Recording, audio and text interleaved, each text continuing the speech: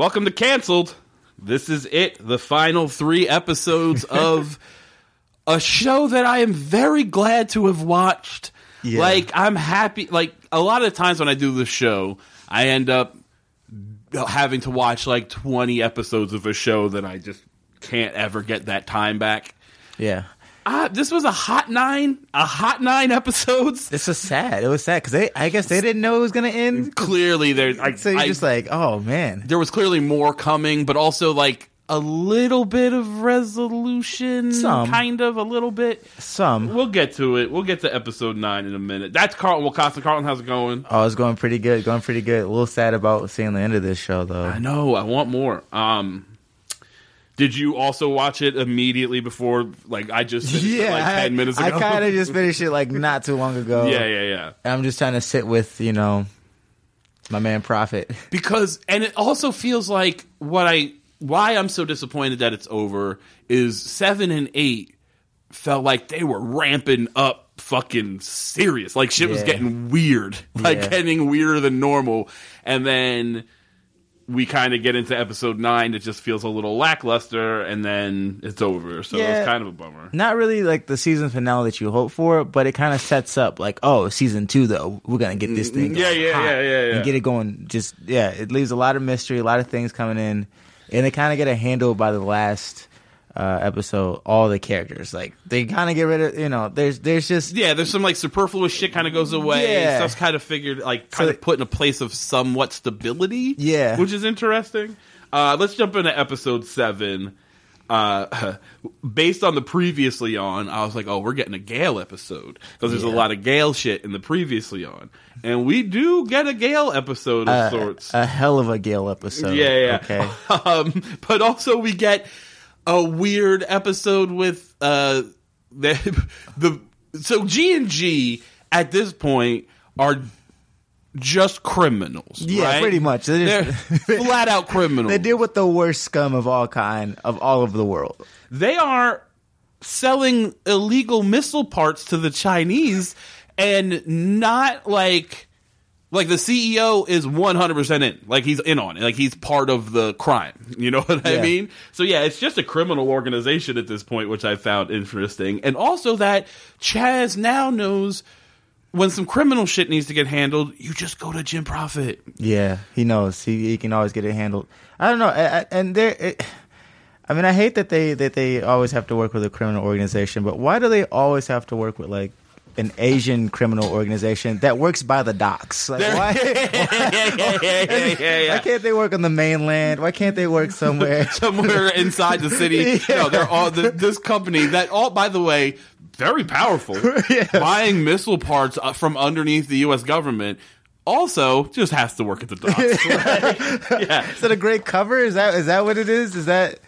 Yeah, I don't know. I didn't get that either. I also don't understand why no one in this writing can possibly do anything technologically that isn't dumb as shit. No, literally. So they're selling missile parts. The missile parts, but what they also really want, what the Japanese want, is this chip that's supposed to be able to hack any computer. Yeah. Right? There's this brilliant scientist, Dr. Batewell, who's working on it.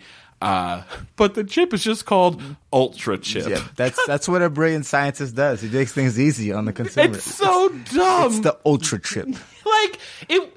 Also, why is it branded? This is not a thing you can just sell. It's not going to be at Best Buy. Like, this is some shit you make for a government. Like, this is spy technology. It's so stupid. I laughed very hard when I saw Ultra Chip. But here's what's crazy to me, too. So, Chaz, the CEO, knows just to go when some criminal shit needs to get handled, you go to Prophet. Yep. Somehow the Japanese also know this. Yeah. Because they task him with getting the chip from Batewell. Batewell used to work for G&G, and he left because of a sexual harassment lawsuit that was filed by Gale. Ooh. And, like, it wasn't...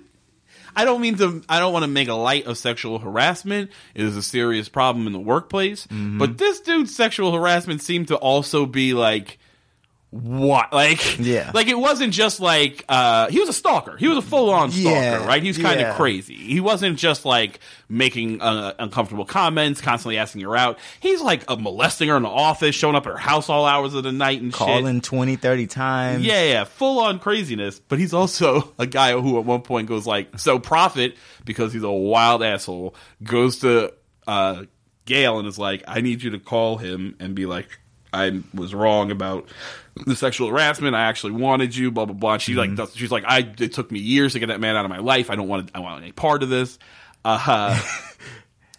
She at one point he goes, okay, look, I will never make you do anything you don't want to do. Why don't you go see your mother? And I was like, ooh, you creepy motherfucker! Like he's good at letting those threats. The weak spot. Meanwhile, though.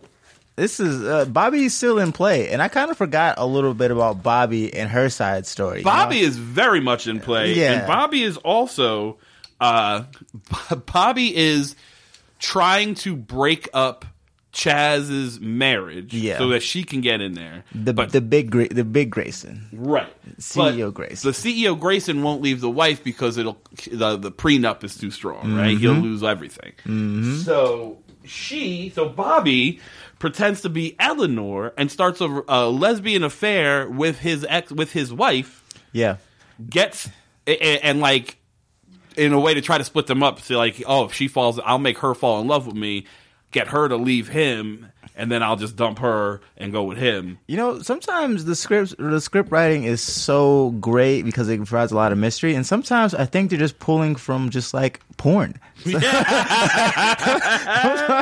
it's just like, what? Like, I first of all, he finds out that Mr. Grayson's wife is possibly gay from Prophet, who just pulls up a picture of his wife, current wife, and like her lit teacher professor, right? Which we just glossed over that. It's just like, it was in the article. I read it in the poems that she had a love affair with her English teacher, and it's like, okay.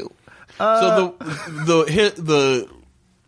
the Mrs. Grayson, the wife, is currently trying to be a writer. Apparently, he says, like, I don't care, it's cheaper than when she pretended to be an architect. So apparently she just every so often picks a new thing that she's going to throw herself into. Which, how do you pretend to be an architect? Doesn't make any goddamn sense. No, like, she's pretending to be a writer. Okay, she's writing terrible poems. That's the thing. You can't just show up with, like, a pencil behind your ear and shit. A hard hat. We're building this right now, all right? There's codes you got to learn. There's things. You got to at least learn how to, like, do the little blueprint stuff. Like, I don't know. So this is happening. Meanwhile, Pete Grayson, the younger Grayson, is pretending to go to rehab. He's been pretending to be drunk this whole time. Yep. Meanwhile, well, not this whole time. We find out he's been sober for 2 months. Yep. But he's pretending to do that while he's actually working on the hostile takeover with Sykes and the child molester McLean, who molested Pete's wife. Now, Pete doesn't know about that. Doesn't know about the child molesting. Doesn't know about the child molesting, which I kind of thought he did. And I was like, this whole time I was like, this guy's a real dickhead if he's just working with this person he knows molested his fucking wife. Not the case. So that's happening. Prophet has to get the chip away from the scientist, creepy stalker scientist guy, get it to the Japanese, so because the FBI are going to raid the office because they know they're working with these Japanese selling missile parts, but if they can get this out, he can figure out how to get them out from underneath the FBI or whatever. Meanwhile, Sykes is calling his FBI buddy because he's on this shit too. There's so much shit going on. So much. So much. And then at the same time, there's also just, like, at one point, they kept cutting, so, like, Prophet is calling the scientist, and, like, he's at, like, he's at his desk, and there's just, like, 90 computer monitors, but they're also just old-ass CRT computer monitors. It doesn't look high-tech at all, like, it just looks dumb. And then when they cut, so he's sitting there at his desk on the first call. Then the second time, I think it's when the second time he calls him. Yeah. He's just, the scientist is just on a giant rocking horse for no reason. He's just rocking back and forth. It does, I was like, I kind of hoped that they would just keep cutting back to him in weirder scenarios in his house. He's just like in a race car bed or just like weird shit. Because that definitely, I was like, why is he doing that? And then at one point, he's like on the phone with her and he's throwing darts, but you don't see what he's throwing darts at, except for the one that goes directly into the camera in this really shitty CGI. And I was when that's happening, I'm like, oh, he's throwing darts at a picture of her. There's no way he's not throwing a dart at a picture of her. We finally reveal he's absolutely throwing darts at a picture of her later on. That's what he's been doing for the past 200 days that he hasn't talked Something about. like that, 200 days. Yeah, right. I've had to restrain myself for 200 days because he's not allowed contact with her or whatever. But so he goes. So Prophet tells Gail, "Go see your mom." She goes to visit her mom in the hospital. The Prophet's just there. He beats her there. Or he's That just there. is so creepy. And he goes like, "I come and check on her sometimes." He goes like, "I come and check on her sometimes," and he's like, she's like, "What happened to the bed?" He's like, "Oh, I moved it closer to the window. I thought it'd be nicer for her or whatever." He just like knows all the shit, and she's like, "Oh, that's kind of nice." Like she like takes it as not a threat. She takes it as like a nice thing he's doing. No, don't move my mom. All right, Don't be shocked. Why are you visiting my mom? Who's allowing you in here? You're not on the list. Like, I actually thought that was going to be like they were going to do something with Gail where she was like, okay, I did everything to protect my mom, but this is too much. He's threatening my mom, and we might see like a lean the other side. Not at all. She goes more in at this point. So he convinces her that she has to go on this date with him, but the date's just going to be at his house. Yeah. She's supposed to drug him. Well, my man was like, she has to go to his house because he is post automobile. Well, he tells her, "Pick me up. I'm post automobile. Pick me up at 8." And I was like, I don't even know. He just doesn't drive. I guess. There's but no like, cars. I mean, he's an underground missile technician, dude. All right? He's also a billionaire. Like Yeah. he's clearly very rich, supposedly. Right, this mansion that he lives in. But it's also like somehow secured by like Defense Department technology or some shit, so like there's no other way to get in but other than being like invited, which is why she's got to go on this fake date. So she's like, "So where do you want to eat or whatever?" And he's like, "Here, maybe, later, come in." He's like the creepiest shit in the world. Yeah, he's very At which point he takes out some weird ass drug that I don't know what it's supposed to be. He like, you ever see somebody who's passed out and they do like smelling sauce like in a movie or whatever? He like snaps this weird tube and inhales it, and he's like all crazy. And he just starts trying to fuck her right there on the spot, like, but like aggressive, like not like okay, not cool. And she's like, "No," and he's like, "That's not a word I like to hear." Yeah. And then she goes, "No, you hear me wrong. Pull my hair harder." I was like, "That's the way. those words don't sound alike. He didn't hear you wrong. That's weird." She tells him to do another fucking snapper. He does, and then she just bashes his head off a fucking statue or whatever and knocks him out. When that happened, I was like, good for you, fucking Gail. Like, yeah, Gail's kind of a badass at this point. There's a couple moments in these episodes where I'm like, oh, Prophet is going too far. But then it turns out he's not really. I mean, he is. Everything he does is going too far, right? Yeah. But like, with this, I was like, oh, he's going to make Gail fuck the dude that was stalking her. That's not, like, that's shitty. I don't want him to be. There's multiple times in this episode where I'm thinking he's going to throw Gail under the bus. Yeah. And, like, let her take the rap for some shit. And he doesn't. And that makes, like, if he had, it would be, I wouldn't like him anymore. Like, Yeah. I wouldn't, I'd be like, no, that's too much. You're a straight villain, even though you are a straight villain. Yeah. You're not like a anti-hero. You're just a bad guy at that point. But instead, he does the usual Prophet thing of taking down the real villains in the most unconventional ways. Yeah. So she bashes his head in, and then she's like looking at the chip on the computer. More terrible lingo. So much bad computing. He tells her, like, at one point, she's like, he goes, turn on the computer. She's like, what if there's an alarm? And he goes, don't worry about it. So she turns on the computer, and there's a big alarm. It just comes up on the screen, warning, warning. And it's just saying that over and over. So he, like, tells her the code, and she's like, how did you know that? And he said, oh, well, the scientist guy, when he worked for G&G, designed all the security stuff. So it's the same security. We just know all the passwords, which is like not how passwords work. Yeah, that's not it. But you know what? They get it and they figure out this chip, the ultra chip, the major chip, the big chip, ain't shit. Yeah, it don't work. The fucking chip don't work. He's been bullshitting this whole time, which I also kind of liked. Yeah, I was like, that's an interesting turn that the guy that they're, he's not just a bad guy in that he's like a piece of shit, creepy stalker guy. He's also just lying about being like a scientist, I guess. I don't know. He's just been faking this chip the whole time. But I do like when Gail, so for some reason Gail's there the whole night. Yeah. Like I don't know why it took that long to steal the chip or whatever, but yeah, so she's got to do some shit with the computer to steal the chip, run a diagnostic or whatever. So she wakes up So the next morning, he comes to on the ground where she knocked him unconscious. Like, he has not moved. Big ass bruise on his forehead. And he's like, what's happening? She goes, oh, baby, you really fucking rocked my world or whatever. And he's like, why am I on the floor in incredible pain? What are you talking about? And she's like, oh, you threw your head back when you knocked yourself unconscious. She's like, gotta go, bye. And just takes off like that. She literally goes, all right, gotta go. And it was such a weird Gale performance. Yeah. That she clearly enjoyed. But, at least she didn't have to do anything with that creepy dude. I was happy to see that. Yeah, for sure. I didn't want that. I didn't want that at all. Very, very happy. But also, when after she knocks him out, we see Prophet at the computer because she's called him. And his computer does the, virtual tour of the office thing, but of just this guy's house, too? Who has the super security? What program is this? I don't understand. What is he doing? What program is giving the 3D model inside somebody's house? That was so weird to me. So that's when so Gale comes back to the office. She's got the chip in hand. And I guess she's talking to Prophet about it, and she locks it up. Yeah, she puts it in a locked thing on her desk, a locked cabinet at her desk. He's like, better lock that. And then fucking computer guy shows up with his lawyer, and he's like, hey, idiots, I know what you did. It's so funny to me, too, that he just shows up like, she stole my thing, he put her up to it, I know everything immediately, because it's the most obvious fucking thing in the world, right? Pretty much, yes.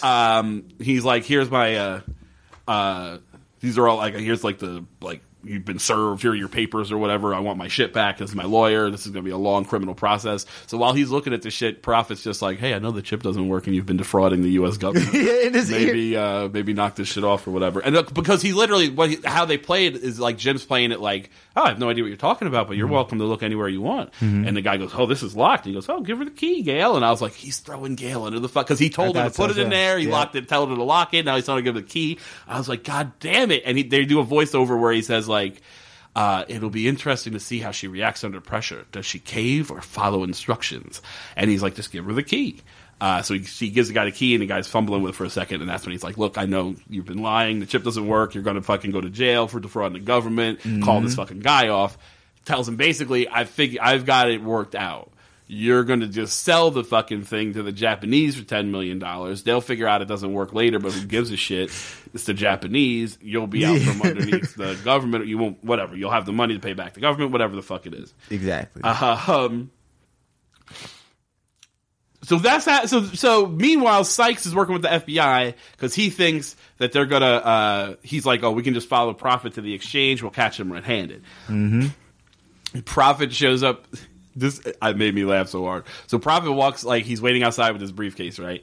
And a Japanese dude pulls up, or an Asian dude. I don't even know if he's Japanese. Yeah, an Asian dude pulls up, gets out of the car. The FBI are like, they're watching this. They're watching this, by the way. Binoculars, the whole nine. They're like, okay, wait for the handoff. They give him the handoff.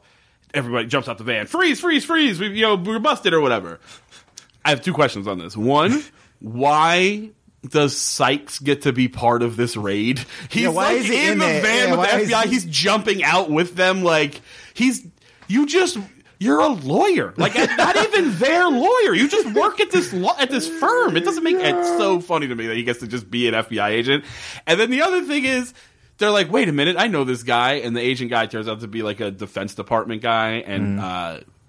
And Prophet is turning the chip back over. He's like, Prophet figured out, came into possession of this stolen thing from the government. He's giving it back to us. Batewell was going to sell it to the fucking Japanese, but he stopped it. I was going to give him a fucking medal or whatever. Yeah. That whole scene only plays out if everybody in the FBI is so racist that they just see an Asian guy who they know. They absolutely know him. And then just go, oh, Asian guy, it's got to be the bad dude. No. You know him. You watched him walk up. It's a dude you know. That made me laugh. So, Sykes has been beaten.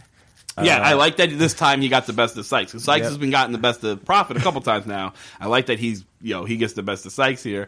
Meanwhile, Gale is driving Batewell to meet up with the fucking Japanese where he's supposed to sell them the fucking chip or whatever, get his $10 million. Yep. And they walk into the docks, of course, because that's where the Japanese live. Yep. And the main Japanese businessman who we've seen previously walks up, and he's got 6 guys in hard hats with him that work there. And fucking... So the scientist guy just goes, look at this. With 6, you get egg roll. And I was like, why do we need him to just also be racist? It's fine, I guess. He's a bad dude. He's had plenty of bad jokes in this episode, that dude. I think that at one point after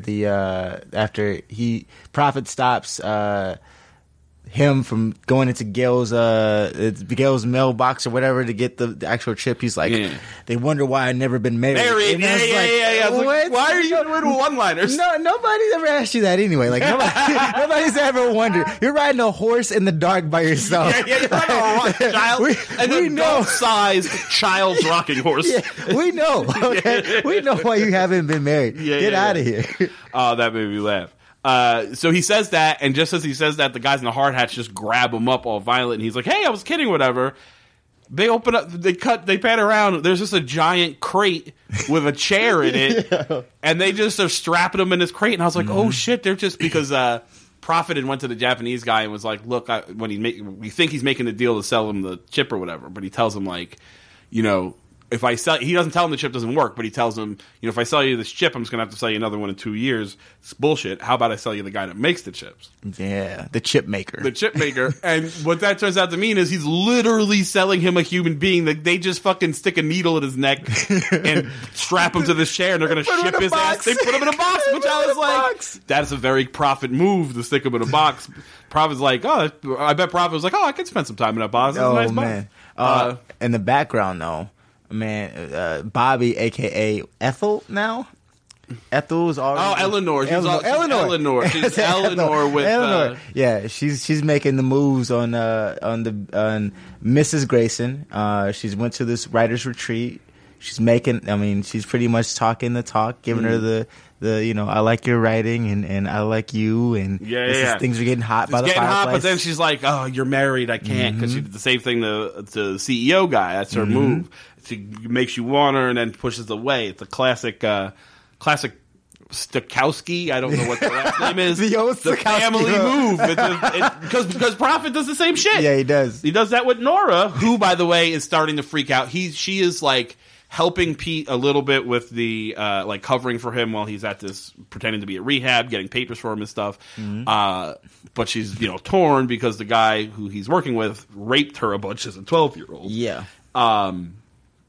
So she's going to Prophet. Prophet's like playing that real slick, which brings us into the next episode. Well, there's a line I do want to mention that made me laugh. There's a couple of like weird ass lines that happen. One in the next episode for sure. But he tells like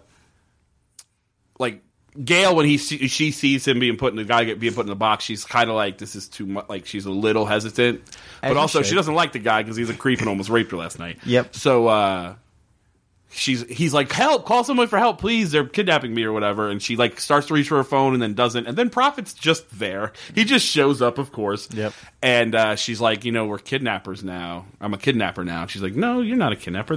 They're kidnappers. You just drove a guy here. And I was like, yeah, but you set him up to be kidnapped. That's an assist. And she's like, that's an assist. Yeah. That's a thing. You're going for the triple double if you do a couple of those.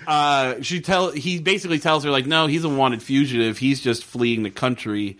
Rather than go to jail, and she's like, "Yeah, but he's only a wanted fugitive because of what we did." And she's no, he's like, "No, it's because of what he did to himself." But basically, she was like, she says something along the lines of like, he's gonna get what he deserves, like he deserves whatever he's getting. And Prophet tells him, "Revenge is pointless. It's a tool for the weak, and you're not weak, not anymore." And it's that moment, and I was like, "Oh, Gail is just 100% an agent at this point." She's just him, and she like goes back. Chaz tells her like at one point like, "Oh, I understand you went above and beyond handling this fucking Chinese deal or Japanese deal or whatever." He gives her a present. It's like a really nice jewelry box or whatever that she takes to the mom, and she kind of is just like, "Okay, well, I'm just going to reap the benefits of these bad things that I'm doing, doing illegal things all the time." Which brings us to episode 8. Which is wild. It is a wild episode. It is wild. This episode is crazy. Let's start off with the opening line of My Step Monster. Okay, he's not a big fan of Bobby, but he goes as far as actually in the next 2 episodes he calls her a lot of things that are kind of crazy. But Yeah. I think this is when we start to figure out how much of a freak Jim Prophet is. He is a freak boy. Yeah, for sure. So we are introduced to a new woman who at the company. I don't know her name. I think it's Kelly or something? Kelly Hunt. Kelly Hunt is her name. You're 100% right. But that's not her real name, we find out. But here's what I don't understand. She is introduced to us as the head of security. Yes. Isn't that the other lady's job? Shouldn't they do their background research for the head of She's security? the head of security. Turns out Jim's like... So she comes to him and says, we have a spy in the company. There's a reporter, and she's leaking information. We found drops on this online mailbox. It's encoded, so we don't know who it is or who it's going to, but they're sharing this information. And the information is that the laptop that G&G is going to be producing is actually a fucking piece of shit, even though they just told the investors that it's great and it's going to be revolutionary. What I love about this, and like... And Chaz's reaction is like, God damn it! Why? Like, he's mad that people are going to find out, not that they're making shitty products. What is funny to me is G&G, for being a multi-billion-dollar, powerful, rich company, is like always on the verge of collapse. Nothing they do is good. Nothing works, right? Like not a single acquisition has gone right for them. Yeah, and like we got this apple juice company, whatever. It's poison. We bought this fucking. We're making this laptop. It doesn't work. Like they're just a shitty company, but somehow they're making all this money. So we have this moment where she's like, okay, and they tell her like, oh, good, keep digging. Prophet tells Chaz, by the way, she's the fucking reporter. Your friend told us to hire her. I did a background check. She has no experience in security. Your friend who told us to hire her fucked her once in Japan. She was a whatchamacallit. She was a reporter. She was doing some story. So she's the reporter. What I don't understand is the friend that recommended her immediately went and became a monk. Yeah, did you catch that? Yeah, he was like, oh, that monk son of a bitch. Or something. Yeah, he shaved his head and went to the monastery, but he had to hit me one more time on the way out or whatever. That's such a weird trait to add. A revengeful monk. Yeah, like what? I don't. If we were to meet the monk, then maybe I'd buy it. But as it is, it's just very strange. It's a random detail to fucking work in there. So Prophet then goes into the elevator with her. With the reporter, turns the key in the elevator and like just starts like going to make out with her. She's like, stop, let go of my hands. And he's like, why? And she's like, so I can take off my pantyhose. Oh. And they're just fucking in the elevator. Once again, the porn plot lines could make an appearance. Turns out Prophet has been banging her for like 2 months. Yep. He's maybe leaking her information as well because he wants her to do a story that's going to get Chaz out of there so that he can take over because he cares about the company. He says that multiple times. I care about this company. Why? Also, that's a very white person thing to do, to care about a company. To care about it over somebody else's company. I just care about the brand. Yeah. I just care. Yeah, I don't really understand his motives coming in, but you know what? You know, Prophet's in full Prophet mode. He's having sex all over the place. Yeah, he's bagging her left and right. They keep saying it's like he thinks initially at least that she likes it dangerous, and that's what I'm gonna. She's like, I only get involved if it's dangerous or whatever. So they're fucking in cars, conference tables and in hallways and shit. But meanwhile, we see her a few times go to meet her like editor or whatever to give him like information about the story. And she's like, Prophet likes his women with a dark edge so that he can control them or whatever. So if that's what he wants, that's what I'll give him. So she's playing it kind of from like, they're both kind of playing each other, right? Yeah, but for all the future reporters out there, you don't have to do that, all right? No, you just have to dig up information and ask people questions. You don't have to wear a giant, long, red silk scarf and fuck Jim Prophet. Yeah, your editor's not your pimp. Like, don't do that. The editor is telling her to stop. Repeatedly, he's like, you're getting too close. And she's like, nah, I got it. This is cool. I can do it. I can get the story. Meanwhile, Eleanor, a.k.a. Bobby, is getting deeper with the wife. Yeah, Mrs. Grayson. She's writing poetry to her in this diary. Some weak-ass bars. It's so bad. She's like, she's my Eleanor, my other but my same, my fire, my ice.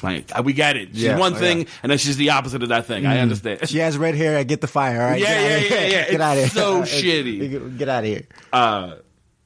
but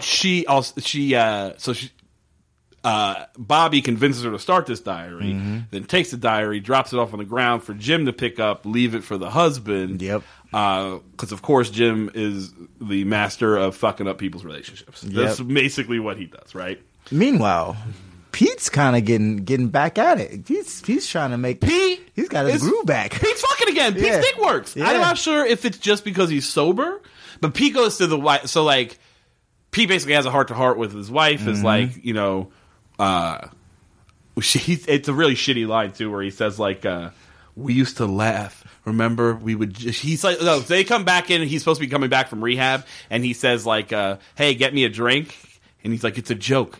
Remember, we used to do that. One of us would say something intentionally funny, and the other would laugh. I miss that." I was like, oh, shut up.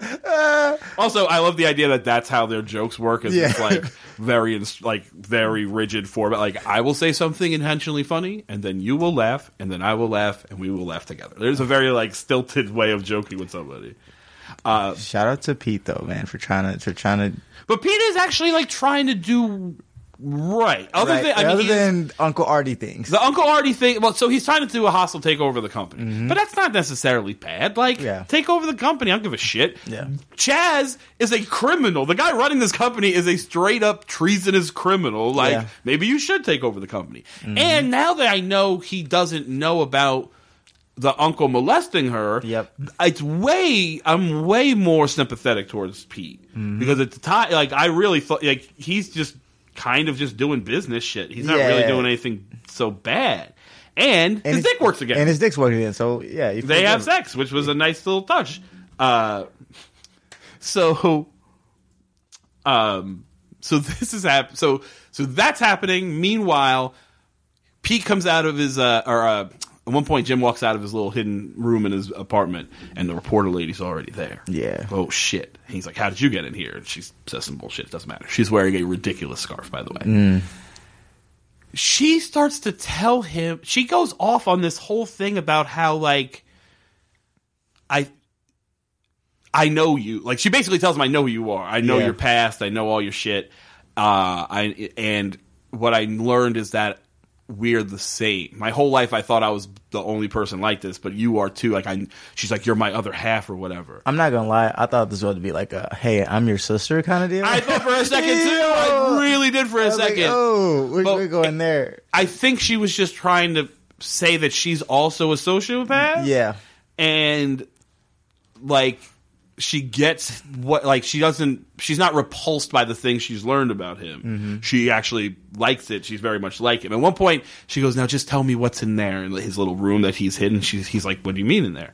And she goes, I think I know what it is. It feels like home. And she's like leaning against the wall. And I was like, what do you mean? It's just a wall. Like, it doesn't make any, I get, there's something back there, but the delivery on it is very fucking strange. I like this though, because this is like the first time we get to see a weakness of Prophet. Very much so. I liked it very much. He's being super seduced right now. He's being seduced. In the voiceover, he says things that we realize are wrong.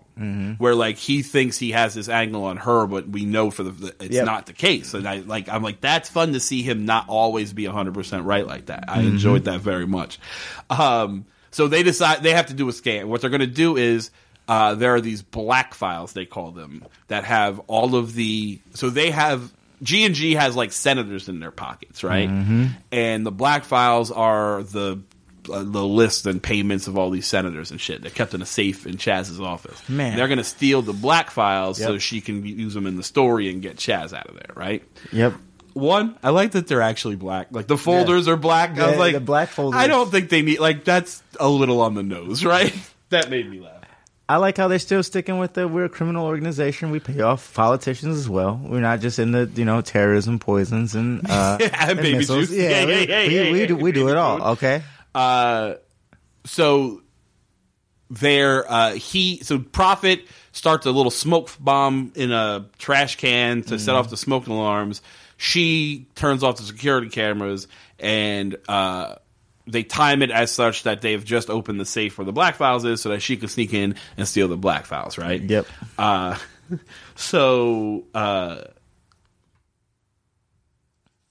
so while that's happening, she then comes in she goes to the reporter, and it's such a weird line. I thought this line was weird, where she says, she tells the reporter, like, he's like, all right, we're pulling you out. You've got all the information and everything. You got the files. You don't have to go back there. And she's like, oh, I have to clean out my office, say my goodbyes. She's like, the G&G is like my family. You've been there for 2 months and entirely under false pretenses. What are you talking about? That was just such a weird thing that she had to go back there, but I think it was mostly to rub it in Pete's face, or Prophet's face, which I enjoyed. She hit him with the Nana Boo Boo, classic move right there. Yeah. So she goes back to the office. She's cleaning up. Prophet comes in. She's got the story ready. Yeah. Surprise, surprise! It's not a takedown story. It's not a takedown of Chaz. It's a takedown of Prophet. Yeah, the story is called American Nightmare, and it's a big picture of Prophet, and he's like, so the story. She's like, it's a new angle. The story is about how G&G is such a corrupt nightmare of a place that you can thrive here. Mm-hmm. She's like, I know all your secrets. I'm putting them all in this story. She's like, I thought you'd want to read it before I modem it over again with the modeming it over. And he basically is like, your life will be much better if we're friends than if we're enemies. And she's like, that's probably true. Send. Yeah. I was like, God damn, she don't fuck around, and I kind of like that. But what I also like in this moment is, theoretically, so it looks like she's got him dead to rights, right? Yep. Like, done. I filed the story. It's over for you. In that moment, I'm like, well, Prophet's clearly going to get out of this, because that's not how this show ends. Yeah. Like, this show doesn't end with her just publishing a story and then all this information's out and then that's it. Like, that's not how Prophet gets his. If the show ends with Prophet getting his, that's not how it's going to happen. Yeah, right? Why bring up the whole thing with Pete and Uncle Artie and things just to have the show end with Prophet got caught? And, yeah, and it's over and whatever. Meanwhile, we'll get back to how Pete gets out, or how Prophet gets out of it in a second.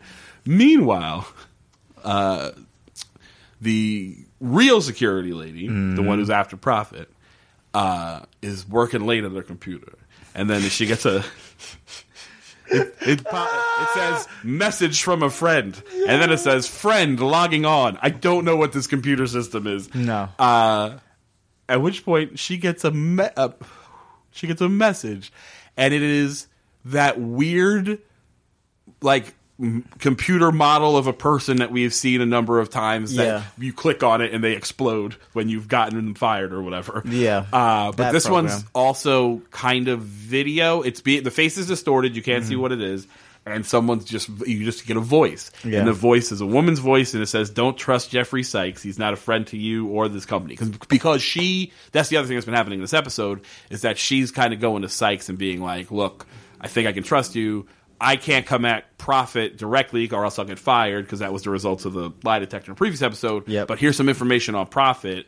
Tell me what you think. And that's how, even in the previous episode, he managed to, like, turn Sykes onto the whole missile thing. Yep. But Sykes is also just trying to get with security lady. But on top of that, he's 100% trying to date her, and there's bigger. Eventually, like, they have plans to go to dinner. Eventually, there. Yeah. But now he can't be trusted. So he walks in. He's like, "How about Thursday at Lou Messi or whatever the fuck?" And she's like, "I'll have to get back to you." So that's happening. So the reporter lady keeps meeting her editor at these, like, clandestine locations, right? Yeah. On a hill out in the woods, over a lot of burning barrels. She's constantly meeting them around burning barrels like they're hobos or something. She shows up with the report, and he's like, sorry, but he's like, it's a great story. We're never running it. She's like, what do you mean we're not running it? I already filed or whatever. I'll update it when I do my rewrites tomorrow. Prophet just comes out of the darkness, comes walking up. The other thing that we have forgotten to mention in this episode is at one point, Prophet goes to Gale and says, Gale, you so shitty. I don't know why I got to couch it like this. He goes, I think I've been riding you too hard. You deserve a day off. As a matter of fact, you are not coming into the office on Wednesday. And she's like, is it a day off, or do you have, like... He's like, well, there's one thing you can do. Well, just tell her to go do that thing on Wednesday. You don't have to couch it in that you're being nice and giving her a day off. Just be like, clearly she just does the shit you tell her to do. Exactly. So just tell her, hey, Wednesday, I need you to go do this thing. That thing is, she goes and sees this woman whose husband... She goes to see this woman. She's pretending to be an IRS agent. And she tells her, your husband got $37,000 undeclared income last year that he was hiding around under all these different relatives' names, but it all comes back to him. And so what's up? We've got you on tax evasion to this lady.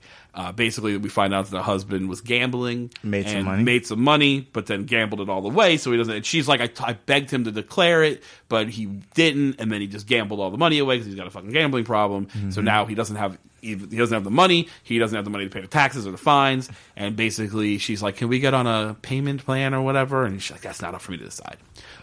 Find out at the end is that woman is the reporter's editor's wife. Yep. He's the one who's been doing this, and he's like, the husband's got a terrible gambling problem. We found him, and we don't want to report him to the IRS, so he's quitting the job at your paper. But the last thing he's going to file is this article, and it's he's rewritten the article, right? And the article is about how great G&G is, and they're such stewards of the environment, and blah blah blah. And she goes, "This is terrible." And he's like, "I think you could be more constructive. I worked really hard on that." I just made me laugh that like Prophet was legit a little offended by the fact that she didn't like his writing. So he's going to quit that job. This is the last story he's going to file. Yep. We got him another job at a news source that's like 3 times the pay with fewer hours so he can focus on his horse racing, because I just bought him a fucking racehorse as well, which was like, I don't know why you had to do all that. Jim Prophet's making a lot of money, man. Yeah. She goes, she's like, you think this is the only paper that I want this story? I still have I've got you dead to rights. And he's like, well, I also have you. It's like, do you like TV? I don't like TV, but here's the thing. Here, watch this. And he has video of them putting the files in the safe, right? Mm-hmm. And she's like, well, that's you. I don't, whatever. Those are the black files. What are you saying? And he's like, and this is video of you breaking into that safe and stealing shit. And she's like, okay, whatever. He says, well, she's like, I'll just show it to the police. Who gives a shit?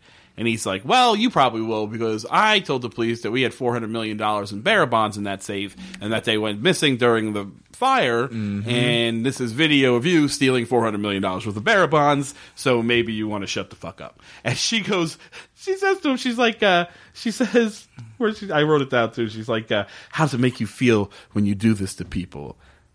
But you just did it to him. Come on, yeah. The whole point of this episode was you are just like Jim Prophet. You're just not as good at being Jim Prophet as he is, right? She even says, like, come on, when it's people like us, it's just a matter of who pulls the knife first or whatever, right? She even says it. So, yeah, I don't feel bad for you. Although I did laugh when the next day, Chaz is reading the cover story, and it's all this beautiful, how great he is and how great the company is, and fucking Prophet is like mouthing along to the words, because that's a nice touch, because it does mean like he does.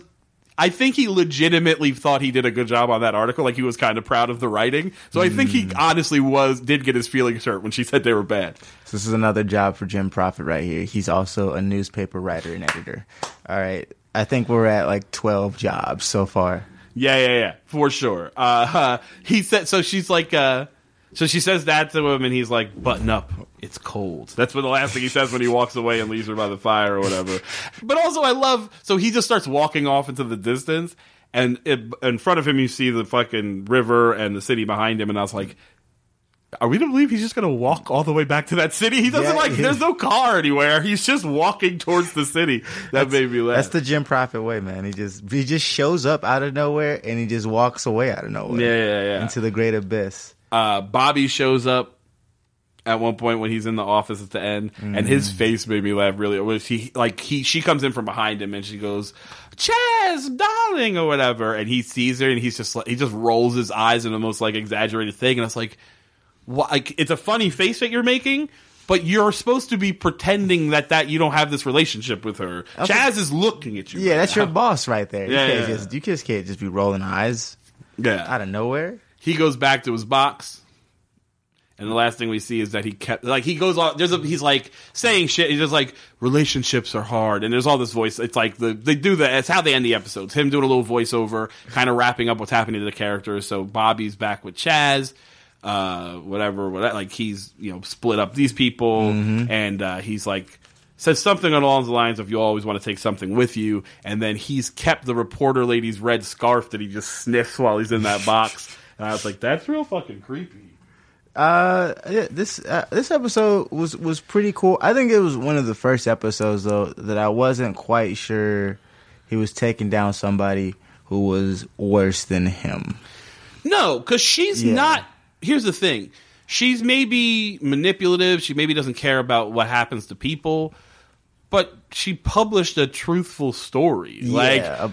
Prophet is a bad guy, right? Yeah. He's a probable murderer. Well, I mean, he's definitely a murderer. They just can't prove it. Like, all of this shit is real that she said. So he's not taking down, like, a villain. He's just outsmarting someone who thought they were outsmarting him. Yep. But that's also okay for this character because he is, at his core, not a good person, right? Yeah, it is. It's kind of nice. I mean, He only takes down people worse than him when it serves his purpose, Exactly. right? Yeah. Exactly. So it was cool to see. It kind of made me remember how much of a bad dude he is, because when you're taking down terrorists and creepy people, creepy billionaire dudes, it's like, oh yeah, this guy, we're rooting for him. It's like, nah, like this is a bad dude, and like somebody does kind of have to try to stop him, even if they're just as bad, if not. Right, you're going to have to get dirty to take down Jim Prophet, right? There's no way to do that clean. Yep. Which brings us to episode 9. Oof. The sad ending of this episode, which bummed me out. It didn't bum me out. The episode's fine. There's actually some really good stuff in it. It's just the end that I feel like is like just not... This show didn't get the end it deserves. Yeah. We find Prophet in a kimono. Yeah, I don't even know what he's eating. Yeah, why? Yeah, and he just says family. Also, his hair's all real fucked up for some reason. Like, it felt like it was shot like 6 months after the rest of the episodes, and he was growing his hair out for some other thing. Sometimes I think the director is literally playing a prank. Sometimes they're just like, all right, we're just gonna make some wild scenes and don't explain it, and just like keep going with the story. Like, I don't, because it doesn't. The seesaw horse thing, there's at times where he's like he's no longer naked at the computer with wild hair anymore. Yeah. But he's still in the box. Now the box is still important. Now he's in a kimono. Not only is he in the box, he's like referencing the box in conversation, like mildly, not subtly, but like at one point, towards the end of this episode, Chaz says to him, "You're gonna have to tell me how you're gonna have to teach me how you managed to keep such a clear mind." And Prophet says, I spent many years living in a box. Just says it to him. And he's like, Chaz like stares at him and he goes, it's a meditation technique. You sit still for hours and pretend to box out the rest of the world or whatever. But I was like, no, motherfucker, you just live in a box. Yeah, you live in a box. A self-made prison, if you will. And that's weird. So this episode is it's the culmination, sort of, for the most part, of the hostile takeover storyline. Mm-hmm. Prophet has come. It was hard to tell in the beginning if Pete went to Chaz, so if the younger brother went to Chaz and basically told him, I'm coming for your job or whatever, or if Prophet, or if he just found out, but he knows about the proposed hostile takeover, right? I think Prophet tells him. I think he brings him the documents and hey, this is happening. Yeah. Look at this. And then there's a moment there where he throws a bunch of money at Chaz, or Chaz throws a bunch of money at Pete. He's like, well, just take my money, just burn it, why don't you, or whatever. And it's like a few $1,000s, $100 bills. Yep. And Pete walks away, and then you just see Prophet bend down and start picking up the money, and I was like, oh shit, is he just going to keep this cash? Because that's a very funny take for randomly doing this episode. Not the case. He brings it back to Chaz. But I just really thought for a minute he was like looking around and just going to take the fucking money. So he tells Chaz that the only way to stop the hostile takeover is to make amends with Pete. He basically Pete. He's like, I'll make amends. He's like, forgive him. I want to cut out. He says, I want to cut out his heart and use it for pate. That's not what pate is made out of. Pate's made of liver. It's a organ meat. But he tells him, look, invite him over have him over tonight. You keep him close and make him feel appreciated. He's your younger brother. He still looks up to you. Yep. Meanwhile, Arthur McLean has shown up. But he did that on purpose. Here's what's fucked up. So he tells Chaz to keep Pete late for this meeting, knowing that Arthur McLean is supposed to be meeting Pete at Pete's house, so that when Nora shows up, Pete's wife, she'll have to be alone with the man who molested her for a summer when she was 12 years old. Very creepy. And he says this line. Prophet says this. Putting a victim with the perpetrator is like dropping a baby in a snake pit. Ouch. What the fuck does that mean? In what way is it like that? Why? Ouch! Like, yeah, it would hurt. You got bit by a snake. It's such a weird, and it's like the line before they go to the credits for the opening credits. So it's just so weird. Such a weird line. Prophet's being weird again. So this episode, and fucking McClane is creepy. Very creepy. He said the first thing he says, he's like, "Aren't you hot in that coat?" And I was like, to make her take off a layer of clothing. Takes a second to look. And he's like, and he's like, she was coming from dance class, which is a new thing she does apparently, and it doesn't make any sense. But then he's like, she's got all these pictures of her as a child, and he's like, "Remember that summer you spent at my ranch? You were always so brave." And I was like, or so daring. Yeah. Daring is the word. And he's like, puts his arm around her. He is fucking gross. Yeah. And like, I don't like him, but the actor is doing a good job of being gross. Right? Yeah. Selling it very well. But then Jim Prophet, of course, comes out of nowhere. Yeah. Shows up with 2 tickets to some event, to the operas, let's say. Mm-hmm. And like, winks at her, hey, I'm here to fucking get you out of this situation that I absolutely put you in, but you don't know that. So she's like, thanks for saving me there. I couldn't be around him. He's so creepy. He keeps acting like we had this special little thing, which is so fucking true the way he does it, and it's so goddamn gross. Very gross. Meanwhile, Chaz's wife tells him she's leaving him because she's going to leave him for Bobby, Eleanor, as it were. Yep. He's excited as hell because now he gets to be with Bobby and keep his money. She shows up to see Bobby, or to see Eleanor. Mm-hmm. The wife shows up, and immediately she's like, here's what I liked about the way Eleanor played it. She didn't just be like, "Oh, I got what I wanted. I'm done with you." Mm-hmm. Like she kind of lets her down somewhat easy. Like she's kind of like nice. She's like basically she's like, when you went back to your husband, it really hurt me. I didn't know if I was ever going to see you again. And she's like, "Oh, you met somebody else?" And she's like, "Yeah, I did. It wouldn't be right for me to just leave her because you've come back." And she's like, and the other woman's like, "Yeah, I get that. There's no strings. We didn't make we didn't have anything. I'm going to shed tears over this." And Eleanor's like, "So am I." And she's definitely not. Yeah. Big smile and shit. So I liked that. So like, it was interesting. Like Bobby, there's 2 sides to Bobby, right? Mm-hmm. Neither of them are good. Yeah. But there is the kind of, she's smart and good at manipulating side of things. And then there's also the wild drug addict side of things who just shows up to be chaos, right? Yeah. And so when you see, it's nice to remember that she has that other side sometimes, where she's like, because why wouldn't you just be like, why wouldn't Prophet just get rid of her? Oh, she's too dangerous, right? Yeah. Like you got to have that moment. She can actually get her way into a lot of places, even without Prophet's help. Because I feel like that whole storyline, like he may have like given her the information that she's a lesbian. Yeah, but like she did all that herself. She found out the place she was going to, the seduction and the dates and everything. So. Yeah, she did all that herself for sure. She's definitely very capable. Yeah.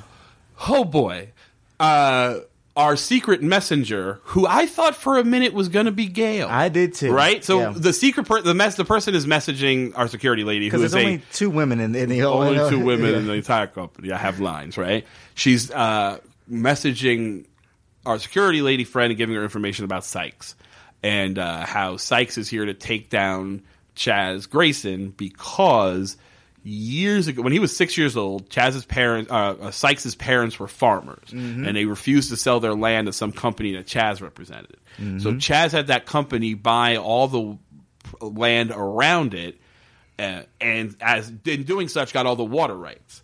Then turned off all the water, and there was a big fire, but there was no water to put the fire out, and Sykes' parents were killed. Yep.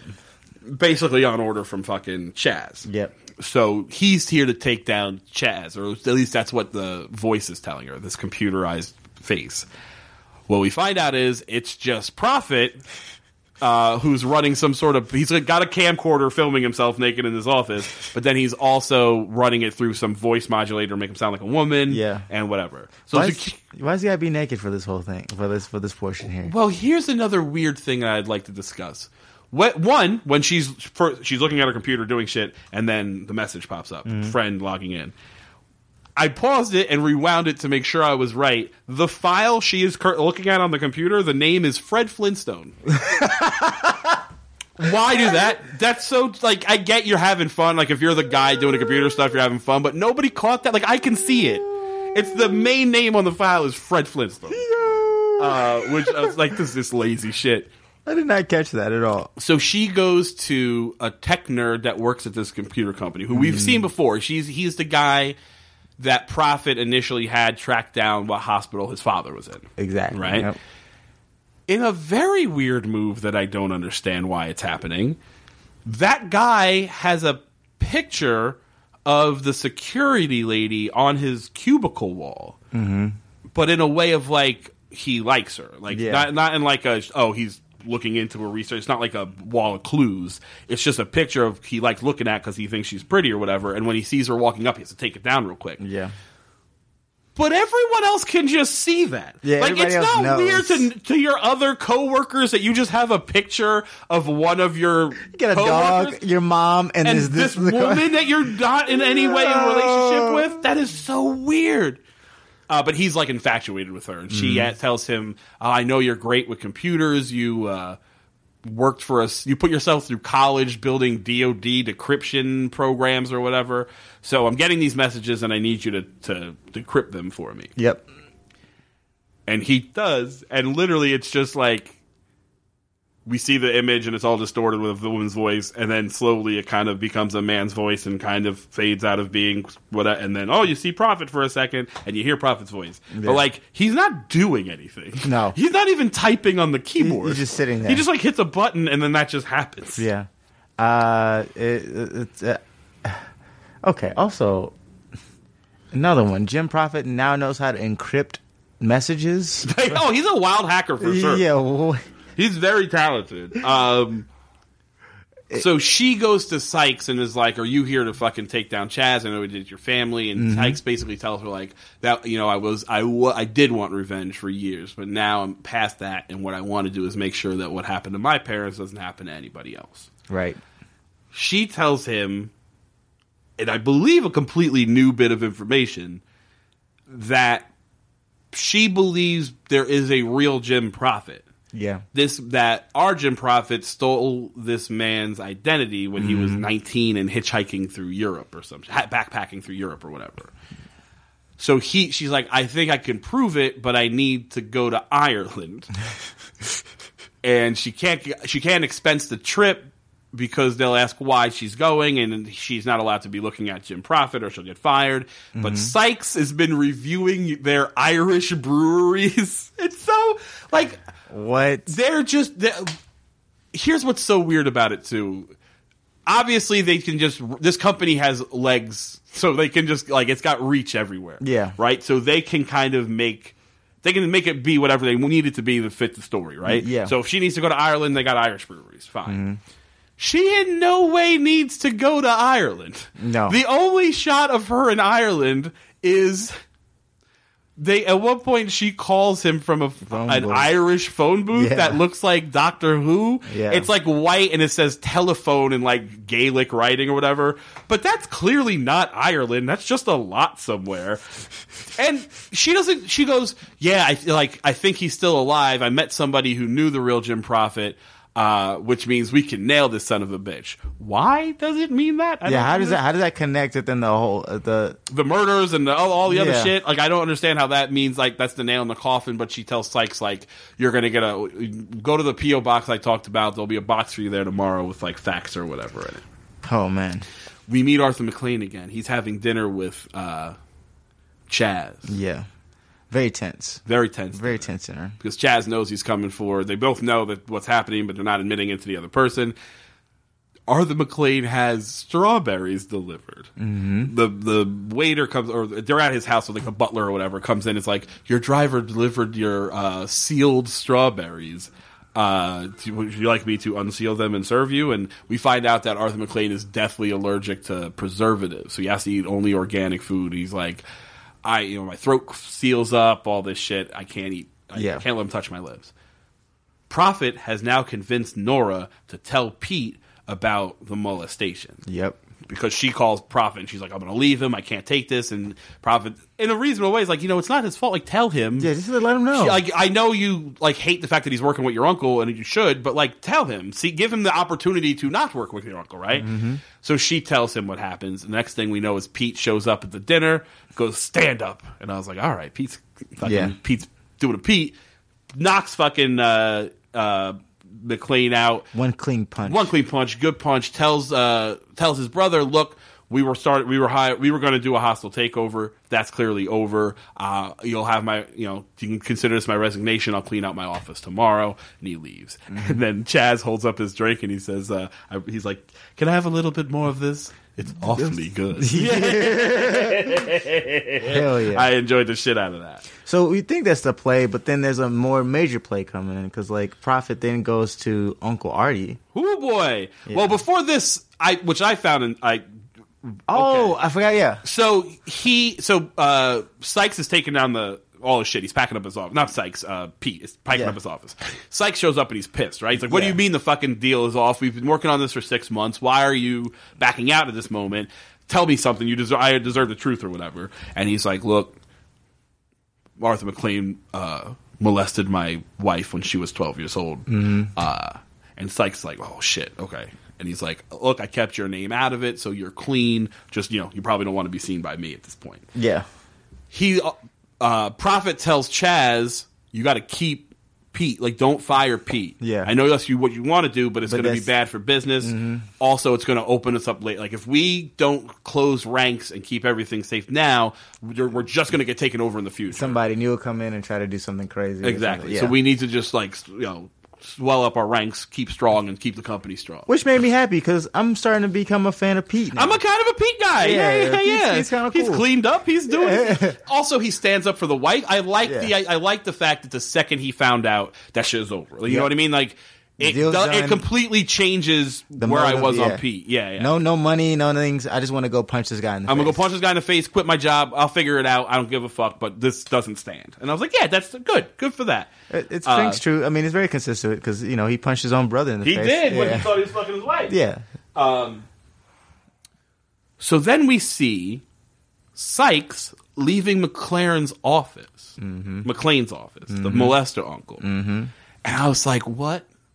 See, I don't like that about Sykes. Is supposed to be a do-gooder, right? Yep. Sykes should be the ultimate voice of good. Yeah, you really do this, go to confront, but he's going there. I think to try to continue business with a man that he knows for a fact to be a child molester. Mm-hmm. I don't like what that does to Sykes' character. Yeah. Now, luckily, this is the last fucking episode, so it doesn't really matter. But Sykes is supposed to come in and be better at Prophet shit than Prophet is, but for good, right? And for him to now suddenly be willing to just throw in with fucking literal child molesters, not okay. But this move, I was for a minute, I was like, oh fuck, you can't, Prophet, this is too much. So Prophet goes and sees fucking McClane as well. Tells him, look, I know you're going to do this hostile takeover. Yep. What you need is a reason to be in the city and not go back to your West Coast office or whatever, or your other coast office. Mm-hmm. And he looks down and there's a Nature Girls newsletter, which are the Girl Scouts. Mm-hmm. And it turns out that the company McClane owns manufactures all the Girl Scout cookies. Mm-hmm. And Prophet tells him, look, do you know that the girl who sold the most Girl Scout cookies lives right here in this city? So why don't you announce that you're going to have a special presentation for the girl that sold the most Girl Scout cookies? Maybe take her to dinner, take her out on your yacht. On the yacht? And he's like, look, she's only 12. Kind of cute, huh? And I was like, oh. Prophet, you can't. That's gross. I was like, you can't feed a child to a child molester and still be a character that we can watch. You know what I mean? That is clearly too far. Yeah. But what we see him do is say, at one point, he calls Gail and he goes, we're still on for 503, right? He tells Nora she's got to forgive McClane. Mm-hmm. She's like, I don't want to forgive him. What are you talking about? The fucking child. He raped me a bunch. And he's like, it's not about him. It's about you. You've worked through all this rage. Now you have to forgive him so you can move on. Prophet making the prophet play. Tells her, she's like, I can't face him by myself. And he's like, I would never make you face him by yourself. I'll go with you. They show up at McClane's office. They're like, we have a 5 o'clock meeting with McClane. Mm-hmm. There's a little Girl Scout sitting on the fucking couch. And it's like, what are you doing here, little girl? And she's like, I sold the most Girl Scout cookies. So Mr. McClane's taking me out for dinner and then taking me on his yacht. And fucking Nora's like, well, shit, this girl's going to get raped. Yeah. We know this guy's a child molester. Yeah. 5:03 rolls around. Gail, she goes into the office with McClane. Gail comes storming in with glasses, doing a weird voice, doing voice work she's doing character work for no reason, pretending she's like, "What are you doing here?" She's doing like this accent that I can't do. She's like, "What are you doing here? Come on, this little girl's supposed to be in publicity 3 hours ago. I've been driving around like crazy. What is this, Russia?" She says that at one point, which I don't understand. Yeah, I don't understand the joke of that either. It didn't make any sense, but basically comes in to. And that was clearly the plan all along, was to never let this little girl be with the child molester. Yep. To just make Nora think she was going to be, to dredge up those fucking thoughts. But she whisks the girl away. So the girl's safe. Yep. What we had seen previously was Prophet get 2 orders of strawberries. One... organic and store bought. One's organic and sealed, and the other one's just regular, right? And we see him cutting open the organic sealed one, wearing gloves, and he's going to put the fucking he's switching the strawberries on homeboy. She goes in to see him about the molestation. She's confronting him, and he's like, "I never raped you." So you basically telling him like, "You wanted? Did you ever say no? Did you ever cry? Like whatever." It's I mean, yeah, it's real creepy. It's fucking terrible. Like it's horrific, but also well delivered. Like he is until the moment where she's like, I was 12 years old. She's pushing him. I was 12 years old. Goddamn it! She's like, he goes, keep your voice down. And he like bear hugs her, and then he goes, "Oh, why do they have to grow up?" And I was like, "Oh, yeah, that was gross." He's been eating his strawberries, and all of a sudden he starts having the allergic reaction to the strawberries, and he's gagging, and he collapses, and he's like, "Call 911, Nora, please!" And Prophet comes running in. Of course, he comes out of nowhere.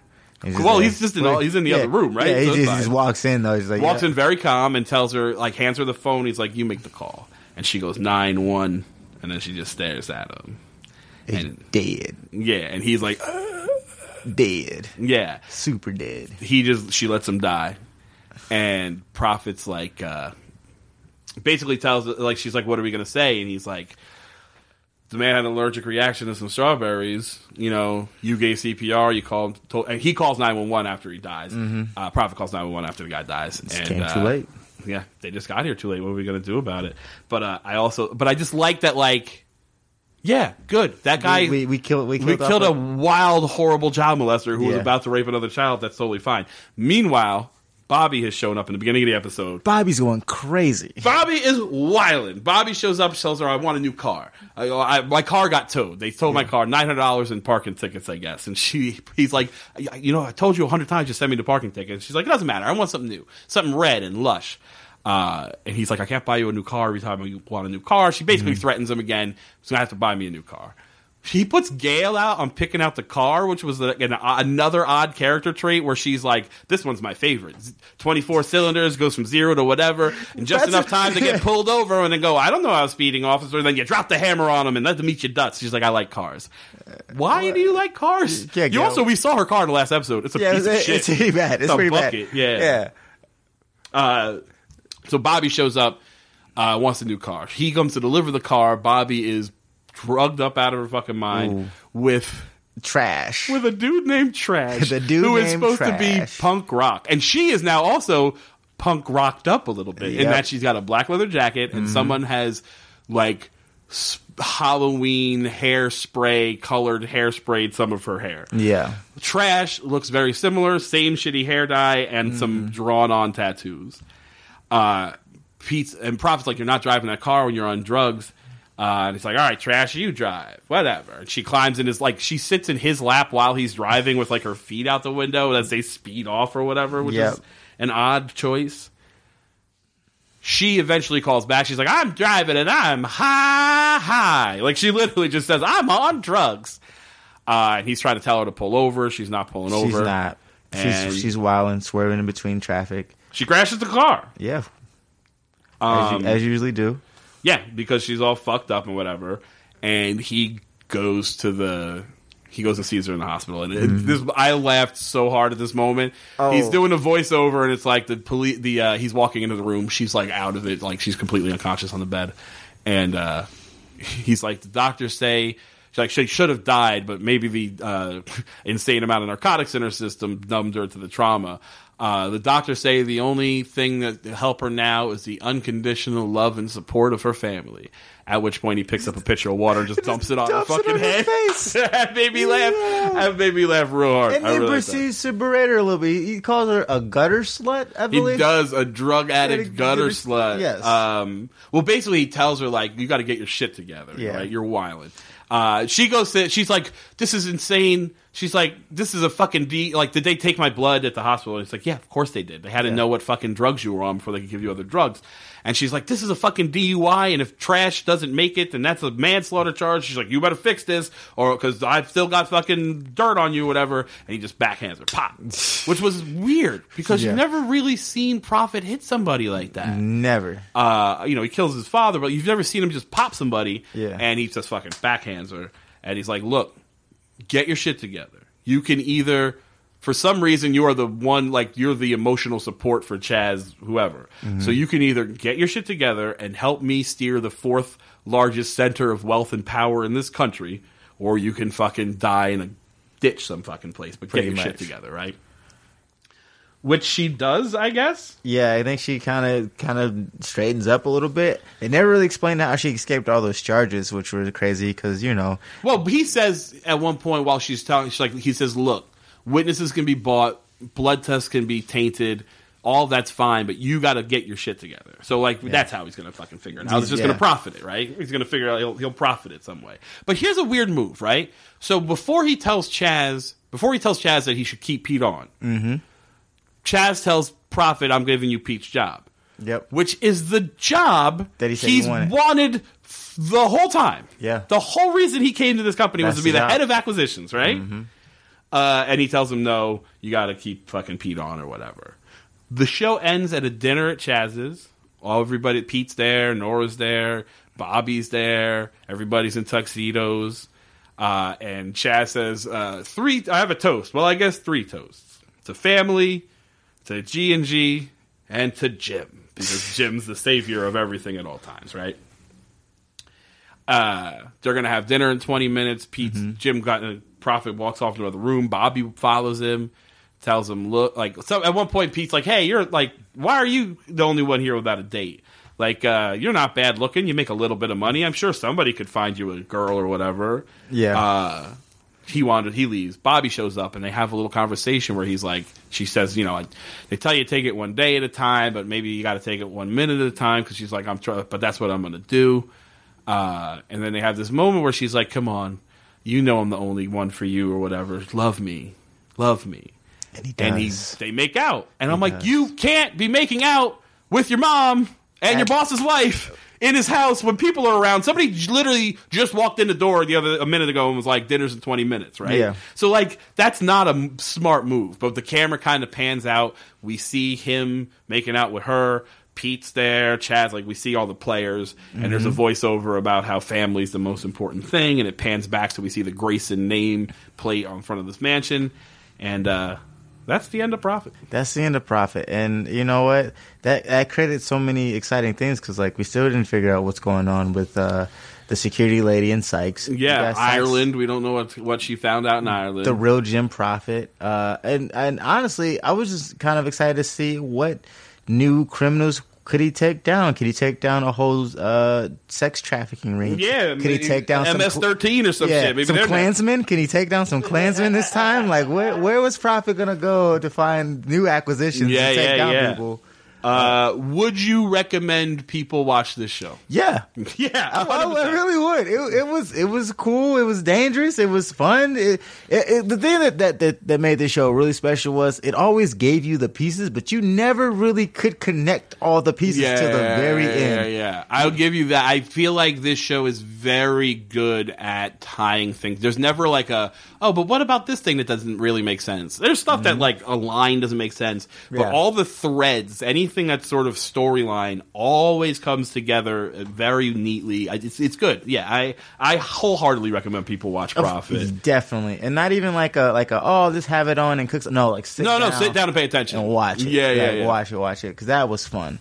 That was fun. You got anything you want to plug? This will be out on Thursday. Let's see, Thursday. Oh, on Thursday night, I'll be doing a talk for the General Assembly for Black History Month on how to be your own boss. I'm moderating the conversation with 5 other Black entrepreneurs there, and then that night I'll be doing You Look Like, a roast show where I'll be roasting my co-host, the Angelina Martin. So I'm gonna go and make sure she cries. And then Saturday, every Saturday until like the 9th of March, I'll be doing Super Black. It's a 70s Black exploitation improv show thing, so pull up, have fun, and you're gonna see me wear some heels and get down on it. So do all that shit. I'm headlining Sure Thing if you're in Austin this coming Friday at the Fallout Theater, so go check that show out. I've got other stuff coming up. I'll be doing some stuff during South by. I can't announce yet, but keep an eye out for that. If you like the show, rate, review, subscribe, tell your friends. Leave us a 5-star review on Amazon. I will be putting out what the next show is on Thursday when I release this episode, so keep an eye out for that, and we will see you next week.